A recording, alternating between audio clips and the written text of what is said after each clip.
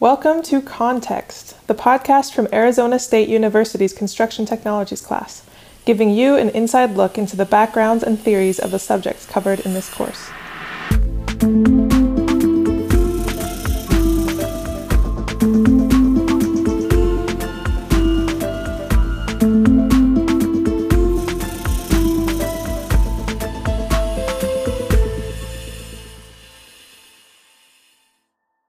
Greetings, Con 453 students. Welcome as always to Context. I'm joined today by Professor Farnsworth, and we're talking today about planning for BIM. Chase, how are you doing today? I'm doing great. I'm loving some of the fun stuff that happens behind the scenes the students don't get to enjoy, but yeah, I'm ready. We'll have to save some B-roll for them later, and we'll have a bloopers reel or something. Yeah. So, we're talking today about the process for project execution planning. Right? You've heard me talk probably in class on Monday, kind of about an overview of PXP and developing these project execution planning templates or plans that we will develop in our project. The guide that we're going to provide uses a pretty specific sort of step, right? Or set of steps. There's 4 steps. You don't have to memorize them, but you also should have some sense of them, right? The trick behind these steps is very simple. It's start with the end in mind. Before we talk about how many licenses of Revit do I need to buy for this project, start by saying, what do you want to get out of using BIM on this project, right? You've heard me talk at the beginning of the semester, and probably throughout the semester, about, I'm a technology geek, and a lot of the research I do is techie and is fun and is, kind of new and emerging tools. But every study we do starts with a fundamental philosophy that technology is just here to support us as the human. You should take this philosophy with you in industry too. And I'm not saying this because I think it's new or controversial, right? Like as humans, we all kind of are hardwired to like this. It puts us in the power position. So we all sort of like the philosophy that technology is just here to support us. But sometimes we kind of forget that. And we use technology because we can, not because we should. That's where we want to try to avoid some common mistakes here. So maybe in the spirit of illustrating some context, Chase, can you talk about what maybe a bad value proposition would look like, or a bad planning process for defining value might look like of what we want to avoid? Yeah, that's a really good question. So I think, maybe I'll lead off with one of the ones you shared in some of our planning. This kind of, we're in 2021 now, right, as of this recording. To say that everything is going to be 100% in BIM by 2022, that's obviously something that we shouldn't be spending our time targeting. And there's a lot of different reasons behind that, but one of the biggest ones I would focus on is, again, kind of reflecting back to some of our conversations earlier in the semester with the students about, while it may be valuable for some, it's not necessarily valuable for all. Thinking specifically to the example we shared about, painters versus MEP trade partners, right? MEP trade partners, there's obviously high value both to them and to the project partnership, but painters, as much as we love them and they are important, they don't need to be spending their time. There's no real value in there. So I think that's one, really good example that you shared, Steve.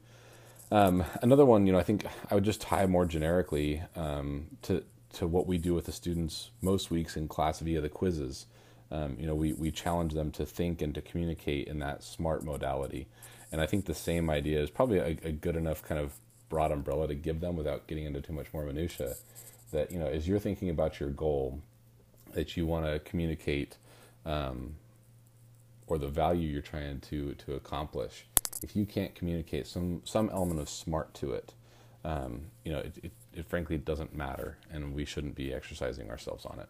And later on we'll give some other good examples, but I think those are 2 good comments for now. Unless there's anything else you want me to cover. No, I think that's great. Yeah, I mean, because at the end of the day, BIM's a tool, right? We say this, and I feel like the students kind of say, yeah, we know, it makes sense. But we do see the kind of value propositions that you're talking about, and we want to avoid those, right? So it's almost like if BIM is a tool and a hammer is a tool, as an analogy here, would we ever say something like, we want to maximize our use of hammers? Well, no, we want to use hammers when it's appropriate to use a hammer. And in the same way, we want to use BIM when it's appropriate. So this is where step 1 comes in, right? There are 4 steps in the guide. And like I said, it's not really in your interest to memorize them in some sort of, I can parrot them back to someone. But you should have a sense of what's involved. And the steps basically start with the end in mind by defining goals and uses. We're going to focus on that step one. After that, we will look at subsequent classes at defining a process for realizing those goals and uses, defining supporting infrastructure, and also, I should have said before then, defining information exchanges, and then supporting infrastructure to enable those goals. But it's basically start with the end in mind and get systematically more specific in your planning to achieve whatever we've set out to achieve. And so it's that first piece today is what we're going to do. Finding what is it that our goals and uses are going to be. We've given some maybe not good examples. Chase, what's a good example? Like what would be an example of something you say, oh, that's an appropriate goal or use? This is something we would actually care about achieving. Yeah, good question. So again, think about what is the purpose of BIM? Steve, with your analogy of hammers, Steve hammers this into your heads every single time we talk that BIM is for failure, right? We want to fail in BIM and figure things out. And a lot of times when those failures either get overlooked or not satisfactorily resolved, what does it translate into when we're out in the field? This little thing called an RFI, a request for information. And what ultimately ends up happening a lot of times with these RFIs is they they not only take time to get resolution to, but then their correction in the field now oftentimes has a cost and schedule impact. If you haven't had an internship yet in the industry, or if you hadn't had field exposure yet in your internships, I would be willing to make a pretty large bet that any of your formal RFI forms that you've engaged with in your internships has 2 lines on there somewhere for a cost impact and a schedule impact. And so a very smart thing that we should be looking to do with our BIM is reducing the volume of RFIs, is probably a low-hanging fruit opportunity. Yeah, because again, if we're getting this information late in the process, there are going to be impacts of it, and so you're hitting exactly where I was hoping you'd go.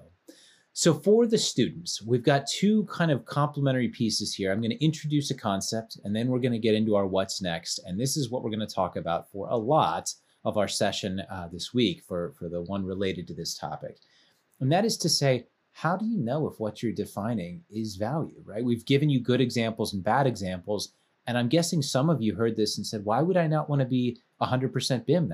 That sounds good, right, on the surface. And if you don't think about it too hard, it does. But in the same way that I don't want to be using a hammer 100% of the times, 100% BIM doesn't make sense when you kind of think about it in more detail, I want to give you some strategies here. So I'm going to give sort of an image, if you will, for each of 3 different questions that you should ask yourself when you're thinking about a value proposition of, I want to, as you say, reduce RFIs, or maybe eliminate cost and schedule impacting RFIs, or whatever the situation is where I would like to minimize or otherwise eliminate those problems. I may be thinking of some value proposition that I want to enable through BIM. I think if I can do 3D coordination, I may be able to reduce these. If I can do design review with the architects early on, maybe I can find out these bits of information earlier, whatever. Okay, so we're targeting some kind of value. These are the 3 questions I want you, the student, to ask yourself. And I really want you to do this. I know it sounds stupid or obvious in some cases, but this is something students sometimes mess up. First question, is what you're thinking about undeniable value? And the way I would think about this is basically thinking, imagine you were presenting this value proposition to someone who hated technology. So not me, right? Someone who hates it and they want nothing to do with technology. If you say, my goal is to make us 100% BIM to someone who hates BIM, do they want you to become more focused on BIM? No, right? They want less of it. So is it undeniable value, something that undeniably, regardless of the technological tool we use, is the outcome something that anyone would want? Question 2, is it specific and measurable, right? We sometimes fall into the trap of saying, I want a better project, right? We have these generalities and we say, I like good things. Do you like good things? Oh, good. I like good. Bad things I don't like, but good things I like. So, okay, we're on the same team. We're going to go for a good project. That all makes sense at a general level, but what makes for a good project is very different. I cannot measure good project. I can measure on schedule, right? I can say, is this milestone, did it occur when we planned for it?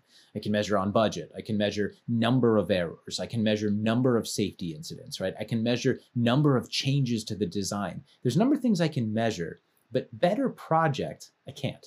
So think in terms of your value proposition. Is it specific and measurable? Is there a metric I can apply to measure it? And the third one, I'll be very honest with you all, this wasn't on my list when I started teaching. I came to learn this needs to be on the list, is can you actually collect the metric? I'll give a more silly example in class, but here the example I'll give is in the past, I've had some students say, we want to improve worker productivity. Well, that sounds good. That sounds valuable, right? And if they say, is it measurable? I'm going to measure it in amount of output that they have per day that they're working. Okay, that sounds like a metric I might like. And when I ask, how will you collect this data? They say, well, it might take someone a while to get comfortable using the new tool or technology. So I'll probably have them use it at the beginning of the project, and I'll have someone monitor them throughout the project to see how they get better over time. So every day I'll have someone filming them and assessing the video to see how they perform and how they get better. Okay, so you're gonna hire a crew to build your building. You're gonna hire a second crew to film the first crew, and maybe as sort of a skeleton crew at night to analyze the footage gotten by the video crew in the day, right? I mean, even listening to this, this shouldn't, for the students, this shouldn't pass your laugh test. Like, this is silly. You're not gonna get this metric. Like, you could probably get a slightly weaker version that's much more gettable. You could look at something like daily reports. Right? I could get that. Now, all of a sudden, that's a metric that I say, yes, but I won't know this individual at this hour and this minute of the day. How is this technology enabling him or her? Yeah, you won't know that, but you can get that data and you can make decisions based on evidence on daily reports. That's a piece of data you might actually be able to get. So in recap, the 3 questions you are asking yourself when you're thinking about value propositions. Is it undeniably valuable? If someone hates technology, do they still want this value? Is there a metric you can apply to know whether or not this was successful? And is there some kind of process, if you were, say, a project manager, you could actually implement to get this bit of data to inform your investments to either use this technology more or discontinue its use, right? Those are the 3 things we want to apply. Chase, tell us what's next that we'll actually kind of go through this exercise there where they can think about this a little bit. Well, two things before we jump into the what's next. First, just to make sure that you've always got someone in your corner, Steve, I'll affirm with you, I like good things and I don't like bad things. Oh, good. So then we don't need to plan anymore. We're set. Yeah. I'm sure everything will go well knowing that. Yeah. Oh, gosh. I'm sure the students can see behind the curtain to see the flaw in this logic and why that's so short-sighted. Yeah. Yeah. So all kidding aside, again, the other thing I wanted to get to before we jump into what's next, you guys, a couple weeks ago, or maybe a week ago, we posted a resource for you into the course resource module or course resources module. Shameless plug for my employer, but nonetheless, you're going to get it. We did a study a couple years ago on the VDC driven outcomes. You could take outcomes and replace it with the word value, right? And we studied across several projects that we had been doing how VDC was helping us to extract that value. And we looked at it across 3 specific verticals, to Steve's point about them being undeniably valuable. We looked at schedule reduction, we looked at cost reduction, we looked at productivity increase, right? So those were the 3 verticals we chose to look at them through. And so I would encourage you to go, jump onto that Canvas website, go pull that thing down, go give it a perusal. We not only do we talk about those verticals, but we also assess it through the lens of various projects. So hopefully, what you're going to be able to do as you go through that is it's going to help prepare you with a couple more concrete examples of how to assess value in the context of this process that we're aligning for you. So those 2 things, right? 1, just a little bit of fun BS to enjoy some time with Steve, and 2, just trying to help give you guys some more concrete examples of what we mean by value. So the what's next. So we want you to go off and, as you're finishing walking the dog or having a coffee, etc., think about a technology that you do not use yet but could use in the future, right? Something that's probably coming closer than what we might expect is autonomous cars, augmented reality glasses. I remember back in 2009, 2010, I think is what it was, when Google Glass first came out, and trying that thing out and thinking, hey, here it is, and I haven't seen a Google Glass or heard reference of a Google Glass in years. 3D printed food to help automate our cooking, whatever, right? You kind of get where we're going with this. Flying cars. Let's even go there for fun. But if you were going to adopt one of these technologies, or perhaps something that you might have in your mind, we want you to address the following 3 questions. Again, what value would it need to provide to you beyond what you currently have without it, right? So think about the Google Glass, right? That's the first one that came to my mind. Do I really need to see a computer screen ahead of me at all times? For me, the answer is no. Anyway, what metric would you indicate or would you use, to indicate this value, right? And then last but not least, how would you collect this metric? I think Steve gave you some good things to think about with some of the actual issues in collecting metrics when you think about, this whole thing on productivity that he talked about. So consider, not only how you would collect the metric, but I might add an additional element to it. Is that an efficient way to collect that metric? Okay. So there you go. That's the what's next. And we hope you had some fun with this, because we know we have fun with you all when we're in class together, and we hope it gave you some context.